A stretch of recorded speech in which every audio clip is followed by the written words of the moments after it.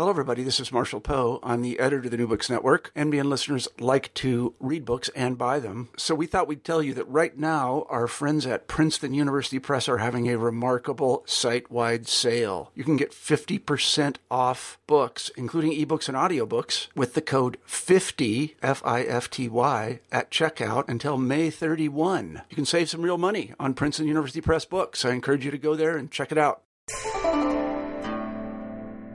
Hi there, welcome to New Books in East Asian Studies, and welcome also to listeners from New Books in Science, Technology, and Society. I'm your host, Carla Nappi. I recently spoke with Roger Hart about his new book, The Chinese Roots of Linear Algebra, that came out with the Hopkins University Press in 2011. Now, this is a book that is going to be required reading for anybody interested in the history of science, certainly the history of mathematics in China, but it's also a book that represents an extraordinarily broad-ranging commentary on many of the really important issues that we struggle with and questions that we struggle with as historians or scholars trying to make sense of what it might look like to do something like the global history of science or mathematics. So in addition to being an amazing achievement just simply for the kinds of skills and expertise that Hart brings to this project, just an amazing facility with very difficult Chinese mathematical texts, but also a facility for understanding, thinking through, and making accessible linear algebra in history and in practice. It's a book that also speaks to issues of interdisciplinarity. It speaks to issues of how to understand practice with respect to the kind of textual documents that we have as historians. It's a book that speaks to a number of different issues, and we had a really interesting conversation about it that I hope you will enjoy. Hello, Roger. Hi, how are you? Good, thank you. We're here today to talk with Roger Hart about his recent book, The Chinese Roots of Linear Algebra, that came out with the Johns Hopkins University Press in 2011. Now, Roger and I have been talking a little bit about this, but I want to just kind of state again something I've already said, which is this is an amazing book. It's an amazing achievement that's founded on what's really a staggering expertise in both sinology and mathematics, which is an exceptionally rare combination of kinds of expertise to bring to bear in a project. And it's really going to be on the list of classic texts in the history of Chinese science, if it's not already, for many years to come. So first, Roger, congratulations, because it's an amazing achievement. And thank you, secondly, for being with us today and for making the time. Well, you're far too kind, and I tremendously appreciate the opportunity to speak with you today. My pleasure. So, Roger, could you start us off a little bit by kind of going broad scope and talking a little bit about what brought you into the field of Chinese science and Chinese mathematics in particular in the first place? Why Chinese science? Why China in particular as well? Would you like to hear the very short answer, the short answer, or the longer answer? Whatever you'd like. If you've never given the longer answer, maybe this is a great place to do it. Okay, well, I'll try to be fairly brief. I went into mathematics because I was very interested in philosophy. And as you know, in the Western tradition, from the Greeks to Descartes to Leibniz up to Russell, Wittgenstein, etc. There's a long history of philosophers focusing on mathematics. Mm-hmm. By the time I was in grad school, I realized that mathematics and philosophy no longer had a whole lot to do with each other, especially in the reactions of my professors in mathematics who were not terribly interested in philosophy. So when I had an opportunity to go to China, I went there for 1 year, I thought. My Chinese was not fluent after the first year, so I stayed another, and eventually stayed 5 years. And when I came back to the U.S., my Chinese was as good as my math, and I was much more interested in that. So then I went into grad school in Chinese studies and eventually stumbled on the introduction of Euclid's Elements into China. And that gave me a way to use my background in mathematics, my background in Chinese studies. But more importantly, I viewed this at the time as a way to understand the interaction between Western science and Western mathematics and Western reason and traditional Chinese thought. This initial understanding turned out to be completely wrong, but that's how I got involved in this whole project. And this is a project that started, actually, I'll phrase it as a question. Can you talk a little bit about the change in shape of the project from where it first began? And this was part of research that you did for your dissertation. Is that right? So can you talk, because a lot of our listeners are interested, and I'm also interested in hearing about this process of transforming your work from the point of dissertation research into what it becomes ultimately. Can you talk about how those transformations in the context of this book in particular? Yes. Like I think so many of us do, when we begin formulating our dissertation research, it's a combination of looking at secondary research, looking at theoretical frameworks and primary sources. And so when I began looking at Euclid's Elements in China, there were two very important works, one by Jacques Genet about incommensurability, and also Jean-Claude Martloff looked at Euclid's Elements and argued that the Chinese did not understand its deductive structure because of an incommensurability between Western languages and Chinese. So my initial formulation of this whole project was to look at incommensurability, but to argue that their view of incommensurability was not adequately, it wasn't precise enough. So I wanted to look at incommensurability between different kinds of languages, different kinds of social structures, and different kinds of scientific thought. But as I looked more into this, we then usually turn our focus more to primary sources. And the primary sources led me in a completely different direction. So in the end, I jettisoned this entire framework of incommensurability. And, sort of to make a long story short, in the end, I realized that this focus on Euclid's Elements in China was really a misdirection. It was not something of considerable importance. And the primary sources, the Chinese primary sources, led me to see that. It's so interesting, just kind of tangentially. I just recently also spoke with Avner Ben-Zaken, who also recently published a book, and who also was very concerned with the idea of incommensurability. And it's interesting to think about how those of us who look at or who have looked at the history of the exchange or transmission or circulation or movement of science among cultures engage either explicitly or implicitly in terms of thinking about the genesis of our projects with this idea of incommensurability. And so this itself could, I think, be an interesting historiographical project, a sort of meta project sometime. Yes.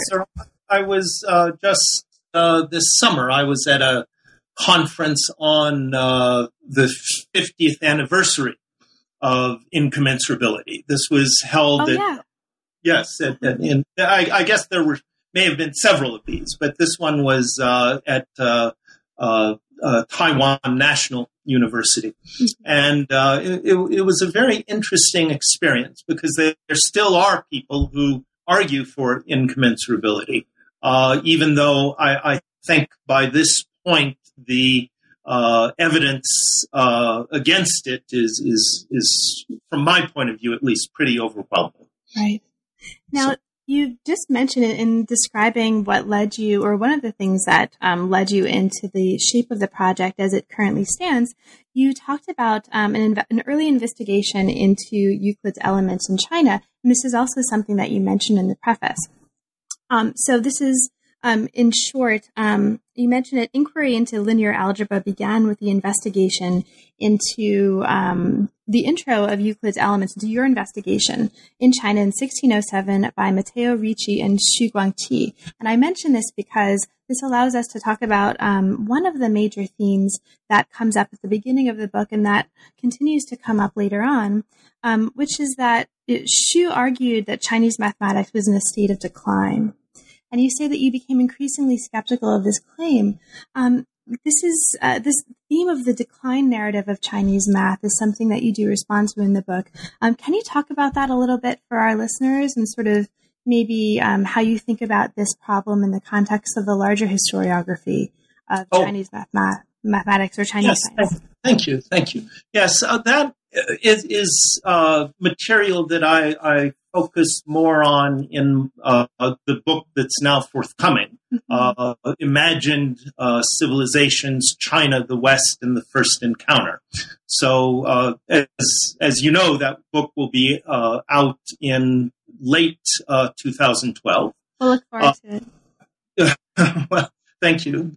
So that's where I really address the problems of the historiography more. But the assumption has been that mathematics during the Ming Dynasty, this is the 17th century, the assumption has been that Chinese mathematics flourished around the 14th and 15th centuries, and then it fell into decline by the 17th century, and that the introduction of Western mathematics by a group of scholar officials who translated Jesuit materials. The assumption has been that they created a kind of renaissance of interest in science. And in fact, this figure Xu Guangqi that you talk about has been asserted to be a convert.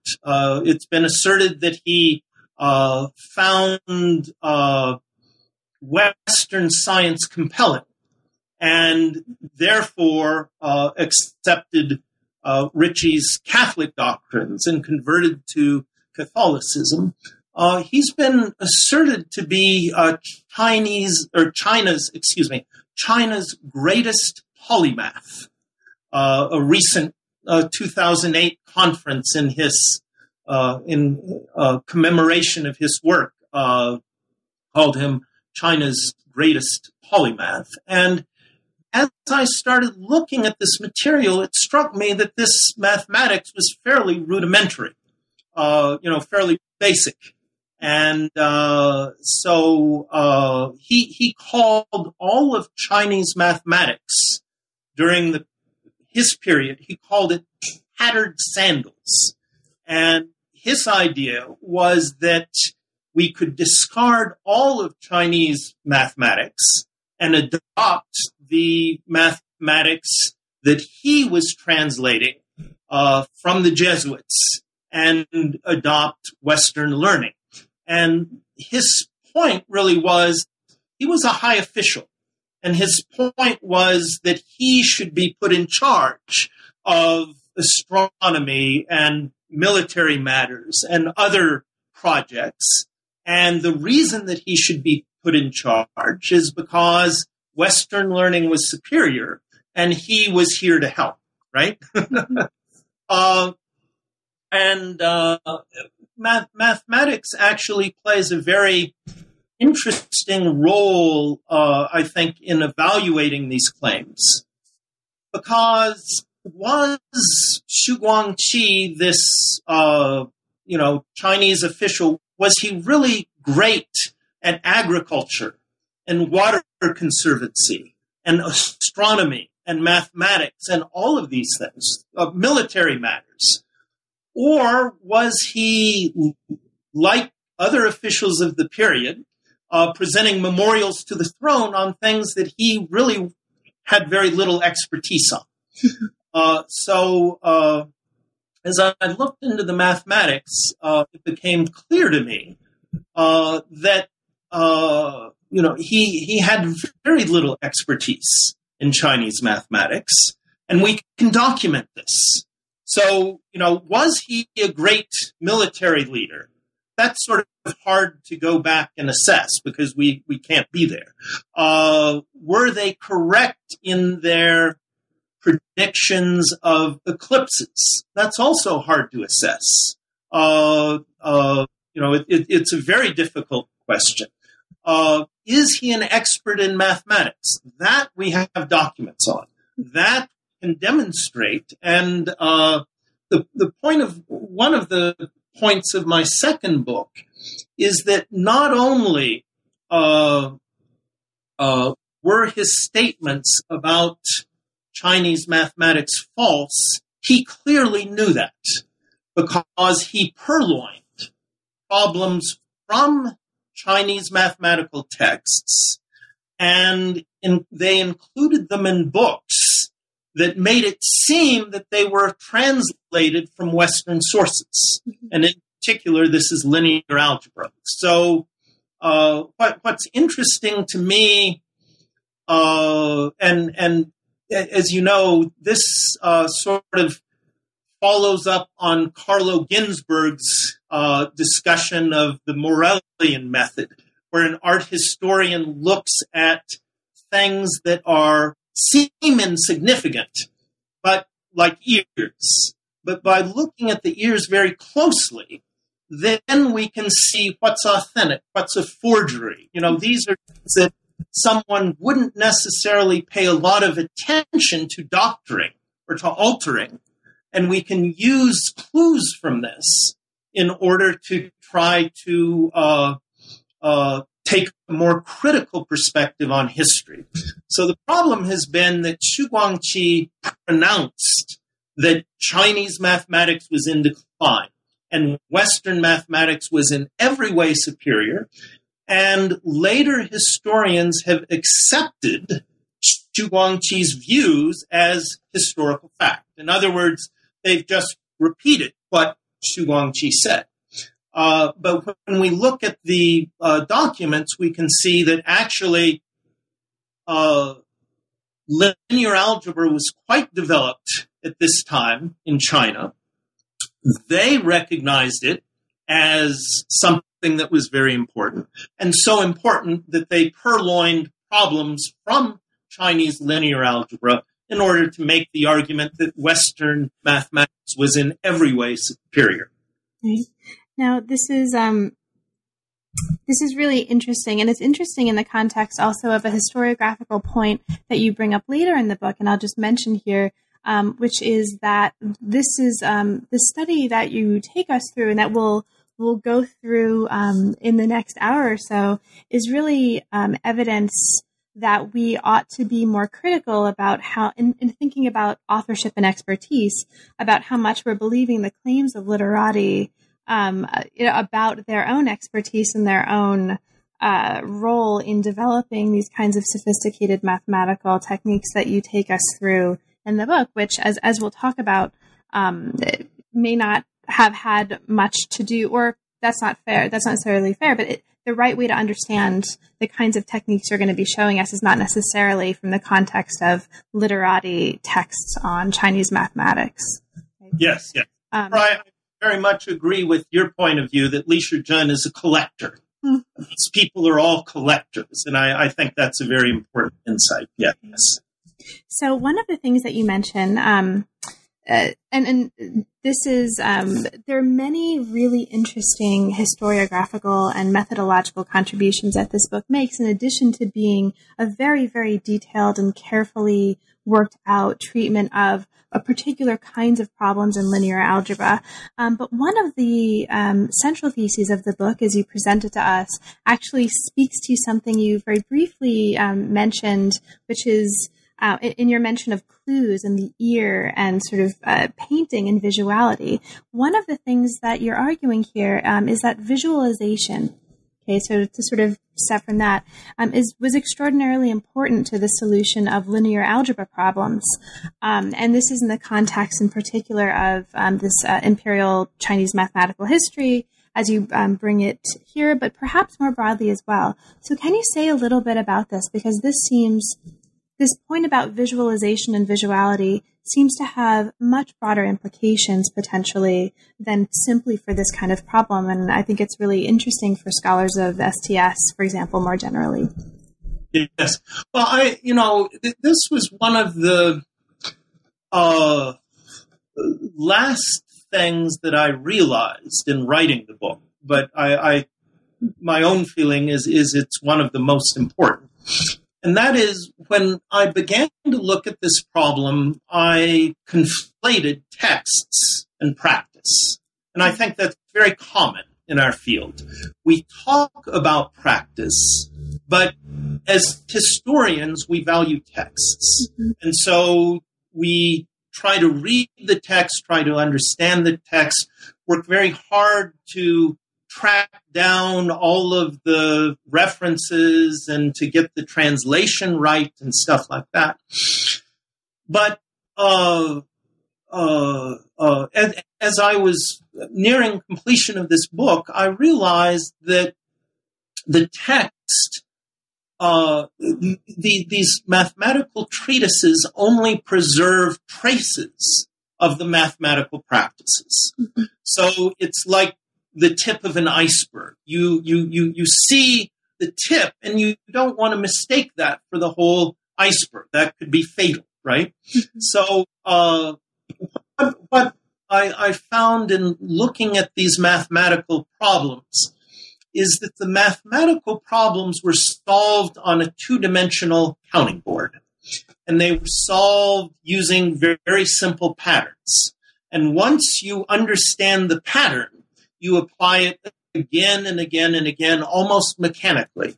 And the remarkable thing is that you can solve extraordinarily difficult problems in linear algebra, which is in equations, in unknowns. You can solve these very difficult problems just by following these simple patterns. If you know addition and subtraction and division and a little bit about fractions. So this does not require literacy.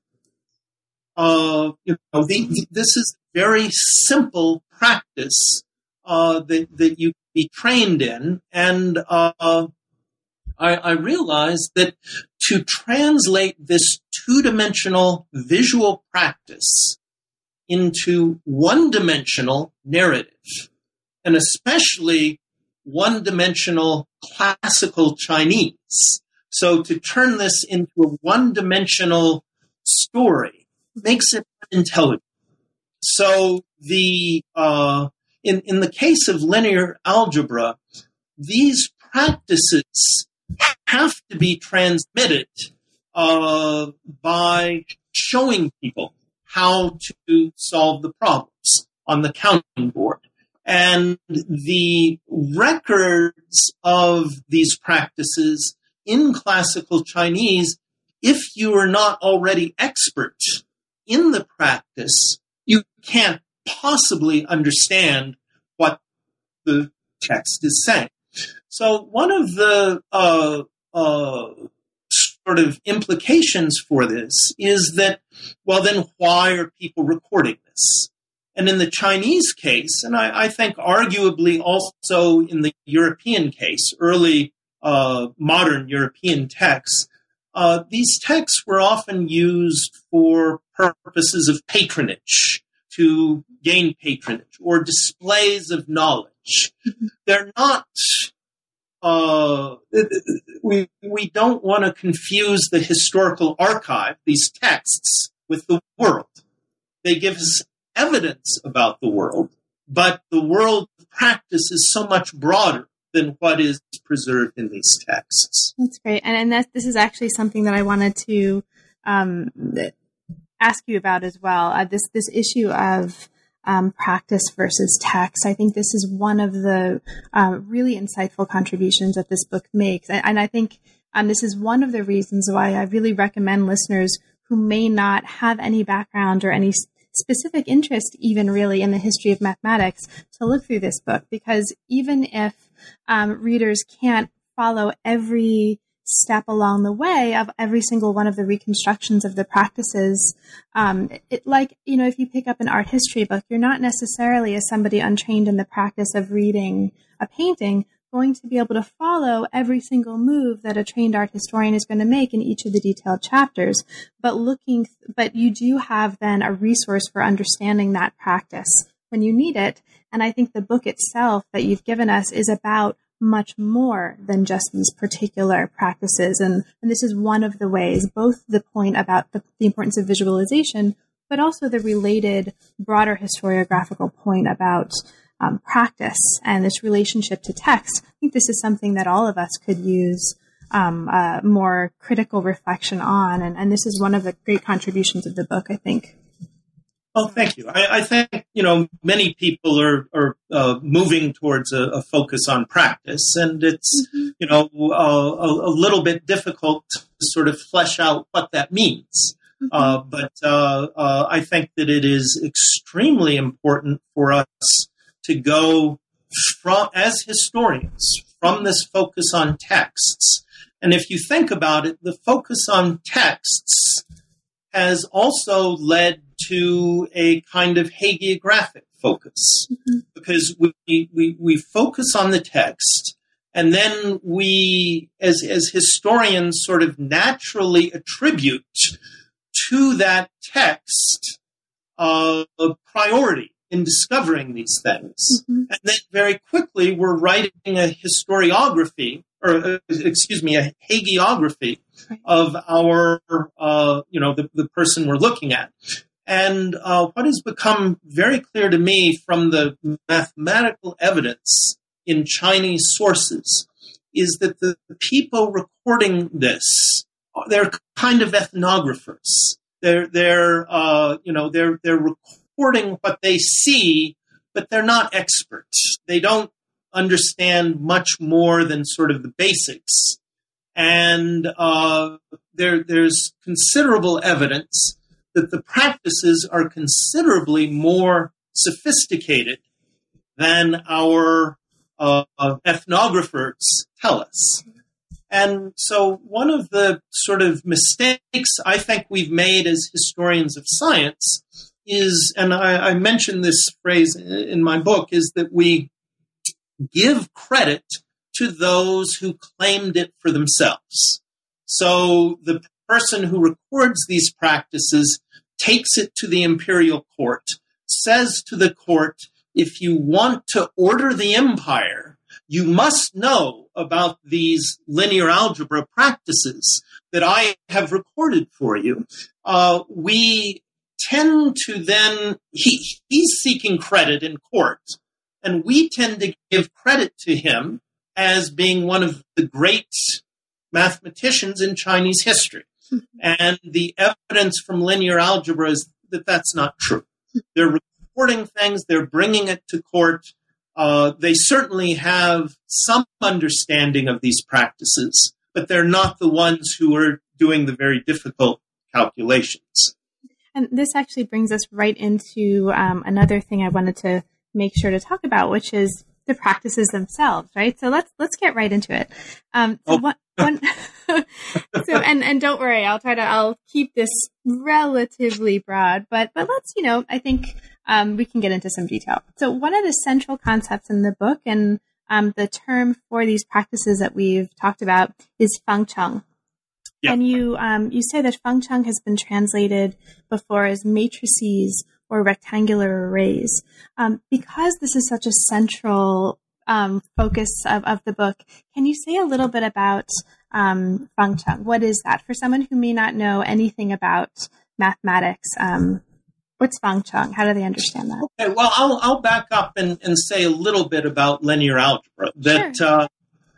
That linear algebra, as you know, is one of the 2 or 3 main courses at the advanced high school or the beginning undergraduate level. So there's calculus, linear algebra, differential equations. Those are often, the three main courses. And so what linear algebra does is you are given inequations where n can be any number from 1 up to whatever.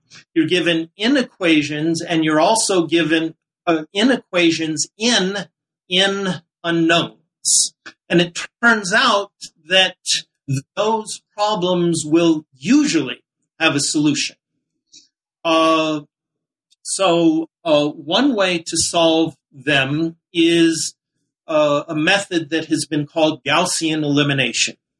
And so that is a method where you eliminate entries in this matrix, this n by n array of numbers. You use certain procedures to eliminate entries to wind up with a solution for the nth unknown. And then you use what is called back substitution to find the solution to all n unknowns. So in other words, if you have three equations and three unknowns, using Gaussian elimination, you can eliminate various entries to find the solution to the third unknown. You use the third unknown to find the second unknown. You use the second and third unknown to find the first unknown. So you've found all three unknowns. There's another method called determinants. And that involves multiplications of entries, not elimination of entries, but multiplication of entries. Determinants is a more complicated method that really requires either a very small matrix or else a matrix with a lot of zeros. And so as I explain in my book, as the matrix gets larger, the computation becomes impossibly difficult. So Gaussian elimination is what has been called the most important matrix algorithm in modern-day linear algebra.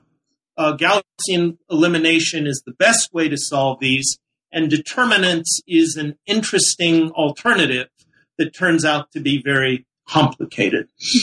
Now, what I found in my book is that it's long been known that there are records of a procedure for solving matrices, for solving linear equations, that is similar to Gaussian elimination, that is recorded in the earliest transmitted text in Chinese mathematics. So the earliest Chinese classic in mathematics has an entire chapter on what we would today call linear algebra.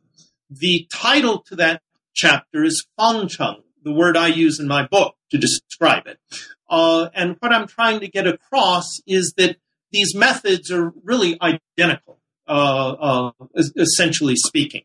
And so the way that the Chinese lay out a matrix and the way we do it today is identical, except the Chinese write from top to bottom and right to left. We write from left to right and top to bottom. So the orientation of the matrix is turned, but the matrix is written in exactly what we call the form of an augmented matrix today.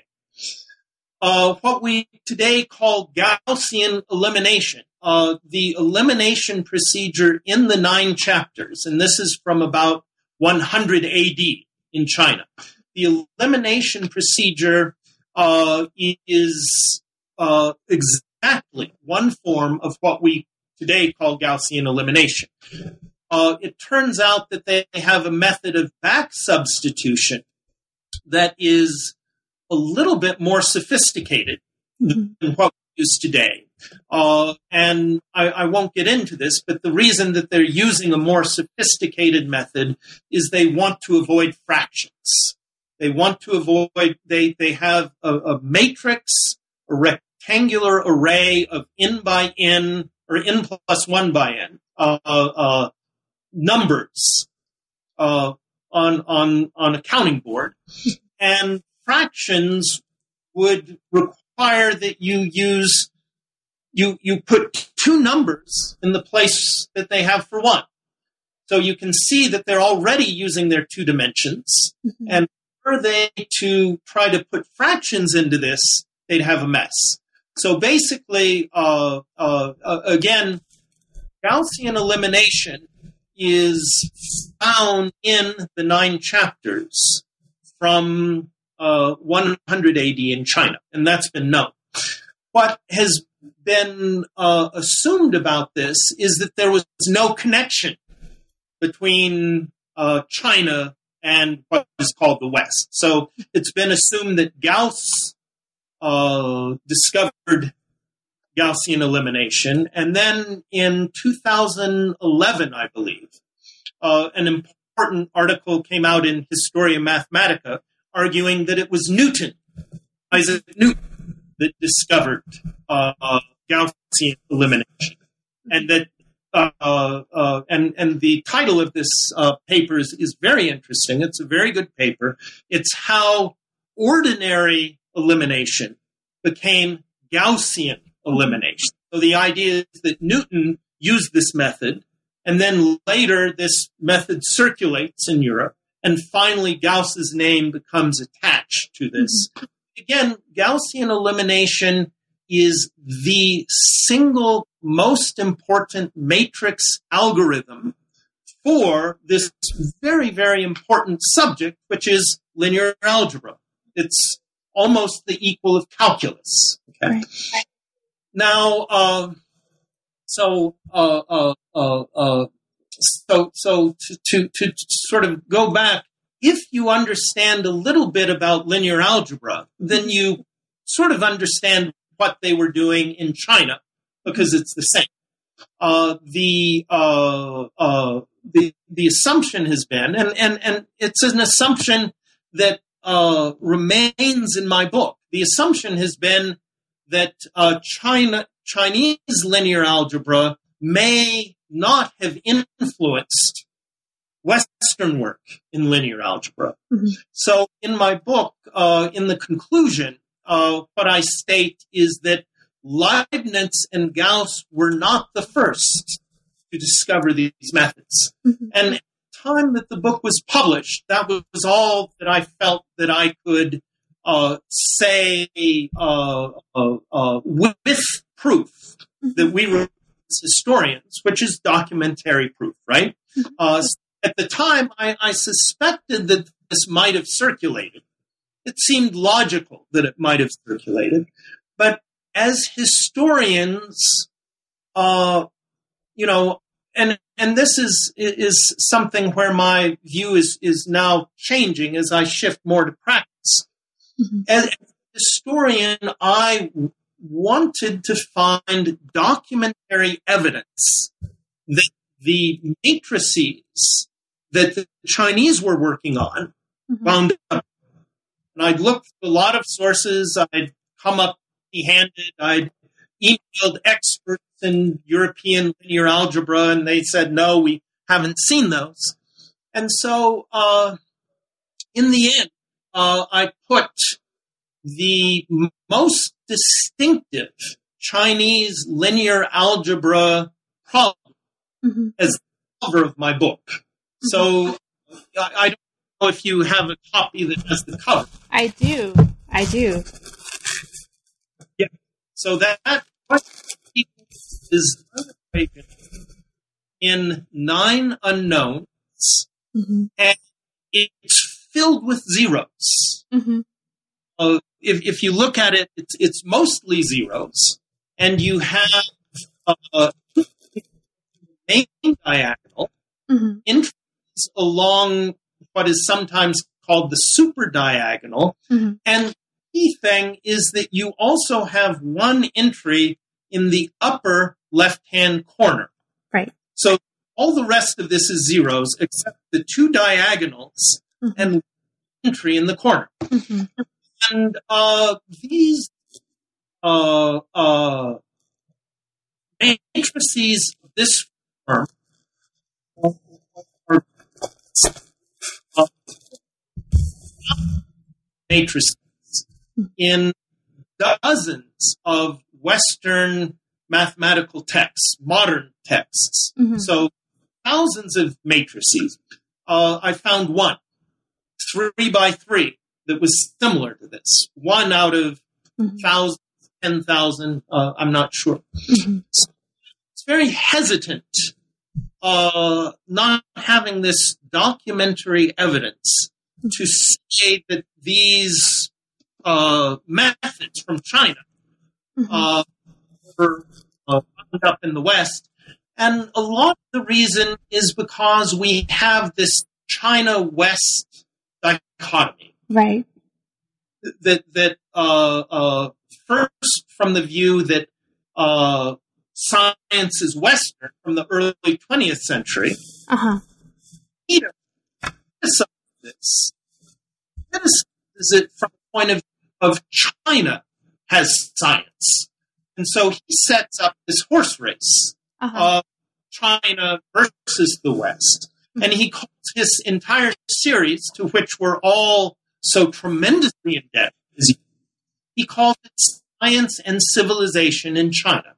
So one of the main problems here in my own thinking was, despite all the criticisms that I have gone through about China and the West, I still, in some sense, accepted this. Now, and so having found it in China, I was reticent to say that this is what we see in Europe.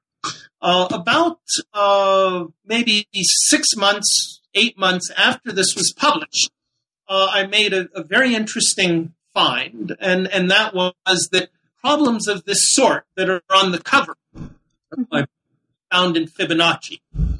So, is that, in fact, these are practices that are circulating throughout Eurasia. Right. Think about it, it makes perfect sense. You don't have to be literate.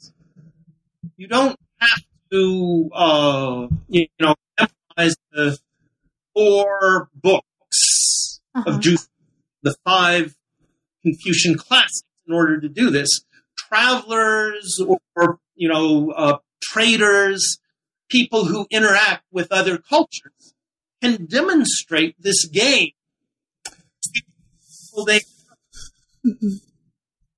Quite an extraordinary trick to say that we have 5 equations in 5 unknowns. Can you give me the answer? Okay. It's absolutely extraordinary that solutions exist, but to teach this and to transmit this, you don't have to have a book going from one place to another. You have someone showing how to do this on a counting board. And if you are competent enough in mathematics to trade with other groups, you probably have the competence to learn this mathematical trick. So, but what I can say with some certainty is that these problems that I describe in my book on Chinese linear algebra are so distinctive that they can serve as a kind of fingerprint.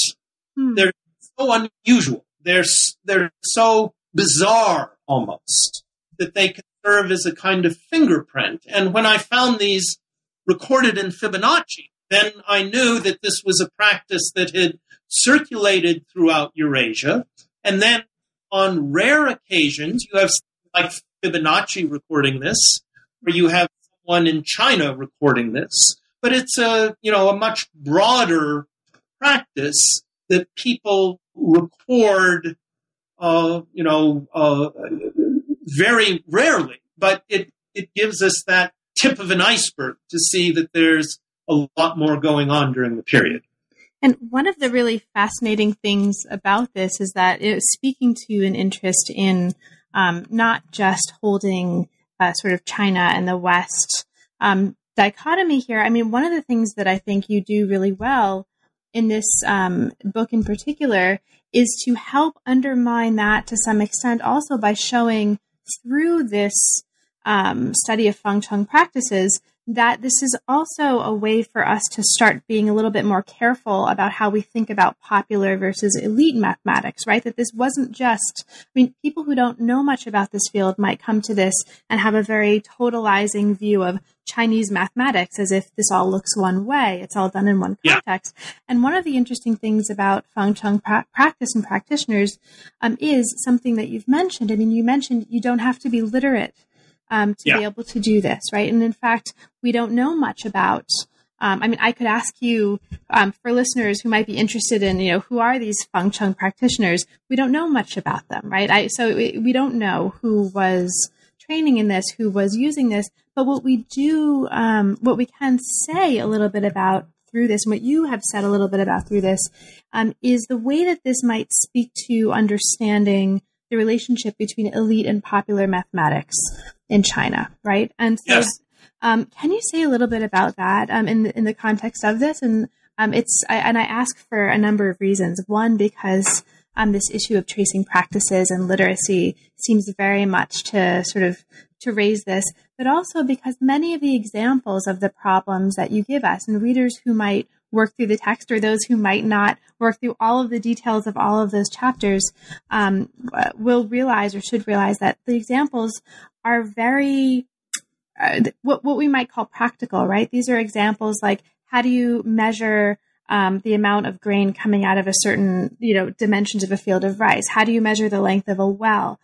You mentioned that Feng Chung as a term comes up largely in its most early forms, perhaps, in the context of taxation. And so this is another set of really interesting issues, I think, that the book speaks to. So can you speak to some aspect of this? Oh, yes. Thank you. Those are very interesting questions and very helpful. The first, and this is a view that I'm still in the middle of trying to digest myself, but what became clear to me after writing this is that the people that we have, again, worshipped as the great Chinese mathematicians were only the people whose names were attached to texts that had been preserved by the court. So that is what we've called the elite mathematicians. These people who are very well trained in Confucianism, and they're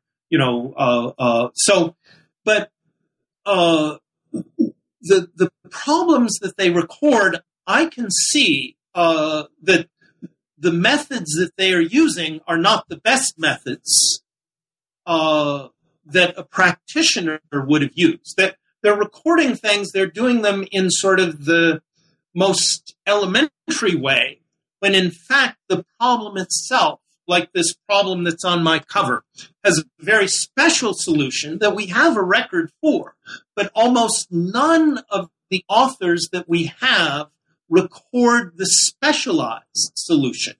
They all record the simple solution. So what we've looked at in the Chinese case and identified as the elite are in fact not the people who were the adepts at solving this. And, it makes sense if you think of someone spending, a substantial portion of their life trying to calculate numbers on this, arrays of numbers on this counting board and finding special methods and stuff. It's likely that such a person is not going to be a high official in court, and vice versa. If you're a high official in court, you're not going to spend all of your time with this board game. And if you're spending all of this time with your board game, you probably cannot become a high official, right? So, but more generally speaking, I think that the people who are developing science in the period before the scientific revolution are not people who are necessarily writing about it. Mm-hmm. So I think that we've really, in some sense, misdirected our focus again on texts and the people who produced them, instead of focusing on the practices that turn out to be incredibly important, as linear algebra is now. Now, one thing I do want to suggest, though, about this linear algebra is, in my view, this was likely essentially a game. It is something for which I have found no practical applications. And so what happens is actually very fascinating, that problems that are pretextual, problems that are all made up, problems that you would never solve using linear algebra, are given this facade of practicality when they're recorded in words to be presented to the court. Mm-hmm. So, in other words, the people who are sort of the middlemen, the people who are ethnographers who are recording this and getting credit for it, they're trying to persuade the court that this actually is important and practical. When, for the period I study, I really have not yet found a practical application for this. So, to give you a very simple example, and this is one of my favorite examples, it's the well problem. So it's a version of the problem that is on the cover of my book. But it's 5 equations and 5 unknowns. And I'll try to explain this quickly, but it's what we would now call 5 equations in 5 unknowns. And the problem goes like this. There are 5 families, and each family has ropes of a different length. So A has ropes of the length of A's ropes. B has several ropes, all the same, but the length of B, C, etc. And so the problem is set up like this. 2 of A's ropes plus 1 of B's ropes reaches the depth, the unknown depth of a well. Then 3 of B's ropes plus 1 of C's ropes reaches this bottom of a well of unknown depth. Then 4 of D and 1 of E, and etc. So you have 5 equations, and in this case, you actually have 6 unknowns because the depth of the well is not unknown. Now, you can't solve that in linear algebra. And so what they do is they suddenly say the depth of the well is 721. How did they get that? Well, in my book, I explain that what they're actually doing is using a determinantal calculation. So they're multiplying these diagonals, and they're adding the 1 in the corner, and they wind up with what today we would call a determinant. And what does that do for them? What it does for them is that if in their problem the depth of the well is not 0, there will always be a solution to their problem. So one of the complexities of linear algebra is you can have 5 equations in 5 unknowns and have no solution. And I won't get into the reasons for that. But the way they set up the well problem, if their well has a depth, there will always be a solution. So in any case, to go back to this well problem, the well problem is sort of the exemplar of these sort of bizarre problems they're doing. It's what I call this fingerprint, the thing I find in Fibonacci. And one of the keys is it's in equations and n plus 1 unknowns, and they find the n plus 1th unknown by determinantal method, and this is, we don't do this today. I mean, there are no such problems in equations in n+1 unknown. So in any case, this is a very distinctive problem, but it's absolutely impractical. Mm-hmm.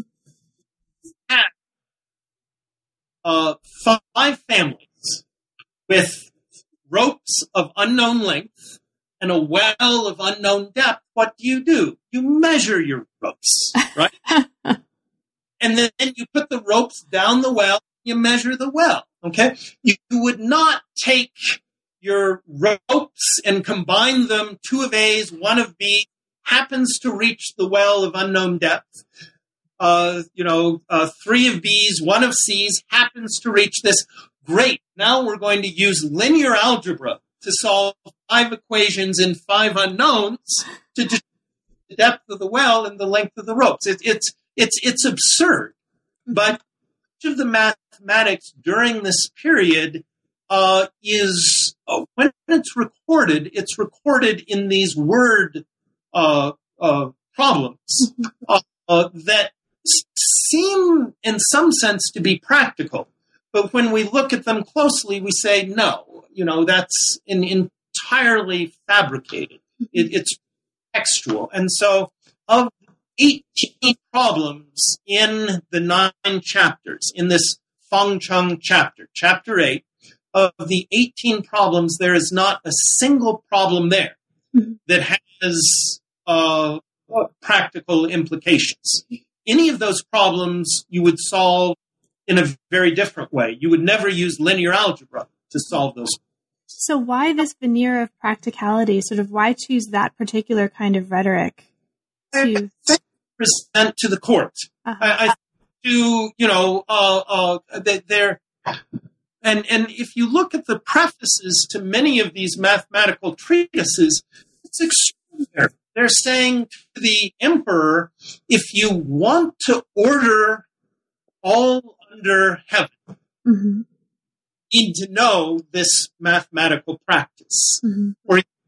And so, there's a very interesting phenomena of people presenting practices, whether it's astronomy or medicine, is offered to the court to order the state. So if you look at the inner class, or the inner classic of the Yellow Lord, the Huangdi Nei Jing, if you look at that and you look at the preface and you look at many of the passages explicitly that through this kind of politicized medicine that the state will be ordered in the same way medicine is ordered. If you look at the record of music, the Yueji, it states explicitly that the order of government is the order of music. So there's always the attempt to convince the court, to persuade the court that music or medicine or philology, the shapes of characters, or mathematics or astronomy, all of these are going to help the emperor order all under heaven. And that's why they're being presented. Great. Well, Roger, we have taken up a lot of your time, and there's much more in the book that we didn't have a chance to get to. And for listeners, I mean, each one of these concepts that we've been talking about, including determinantal style solutions and Fangcheng problems, and these are all worked out in extraordinary detail with particular examples provided in the book. And so listeners can consult those chapters and find a very detailed explication of all of these kinds of concepts, and in a work that I think we've already shown in the course of this discussion has broad ramifications beyond simply the field of Chinese mathematics, even though it's also clearly a banner publication in that field as well. So, Roger, is there anything in particular that you want to make clear for listeners who may not have had a chance to read the book, and anything about the book that we didn't have a chance to cover that you want to kind of put out there for listeners? Yes, maybe just very briefly. When I look back at the work, what I think is most interesting is hopefully its broader implications, that the contributions that have created something like linear algebra, which is now really, really important. This has happened in very chance ways, in very surprising ways, over hundreds of years, probably thousands or 10,000s of people playing an odd board game that seemed at the time, to have a very different significance. And then today we find this one of our most important sort of mathematical results. Mm-hmm. I think what it points to is that in looking at the history of science before the scientific revolution, that if we concentrate on practices rather than the alleged great scientists of the past, that will shift away from this view of civilizations and elites as having provided to us, sort of magically almost, these techniques. We'll see that actually this was the result of a tremendous amount of work in places that people didn't know what to expect and weren't necessarily shooting for, creating modern mathematics, but accidentally did so.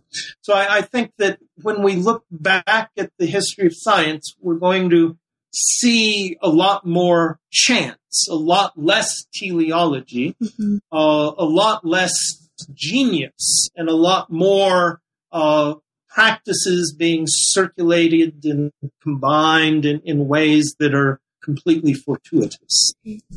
Now, we've already mentioned that you've also got another book coming out into just this year, 2012, and so we'll eagerly look forward to that. And because you've said a little bit about that, I'm not going to close by asking you to say too much more about that.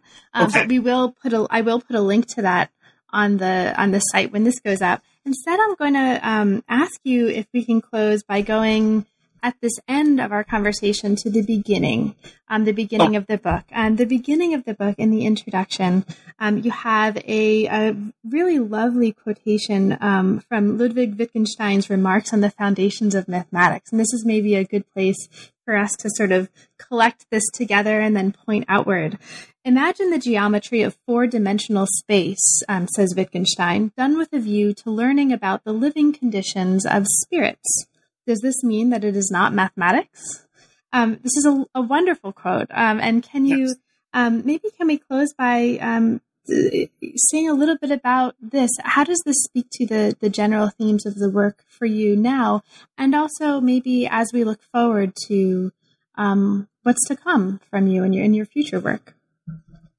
Okay, well, as I mentioned when we were chatting before the interview, in this book, I did not discuss sort of the theoretical background of my work, but I do think that that's very important. And one of the things that many scholars in the late 20th century, I think, emphasized, and I think it's very, very important, is a critical approach and also a kind of genealogical approach where we understand that something that plays a certain role within one context may be doing something very different in another context. So this book is titled Chinese Roots of Linear Algebra. And I'm very grateful to the editor of, or the chief editor of Johns Hopkins University, who proposed that title as sort of a pun. Roots is a mathematical term, but also it suggests that, there may be the beginnings of linear algebra in China. And it turns out that actually that's true, or that, this was a Eurasian practice. But I also, in accepting that title, roots meant something else for me. And as you know, roots, there's another metaphor for roots, not the tree, but the rhizome. And I think that's a very nice metaphor for the way I see these linear algebra practices, that they develop in one context, in one environment, and then they shoot off into another environment and become something quite different for quite different purposes. So I think that as, and I'm only a small part of this larger movement, I think, that, of course, you and many others are part of. But I think that as we begin to look more closely at the history of science, we begin to see very interesting discontinuities and very interesting changes in things that were completely unexpected when we began to look at our sources. So we began to look at our projects with a received just so narrative, a grand narrative. Mm-hmm. We look back at the primary sources and we suddenly find things are completely different than what we were told. So I think that's the task of the historian, and I think that will have important implications for our understanding of not just science, but society in general.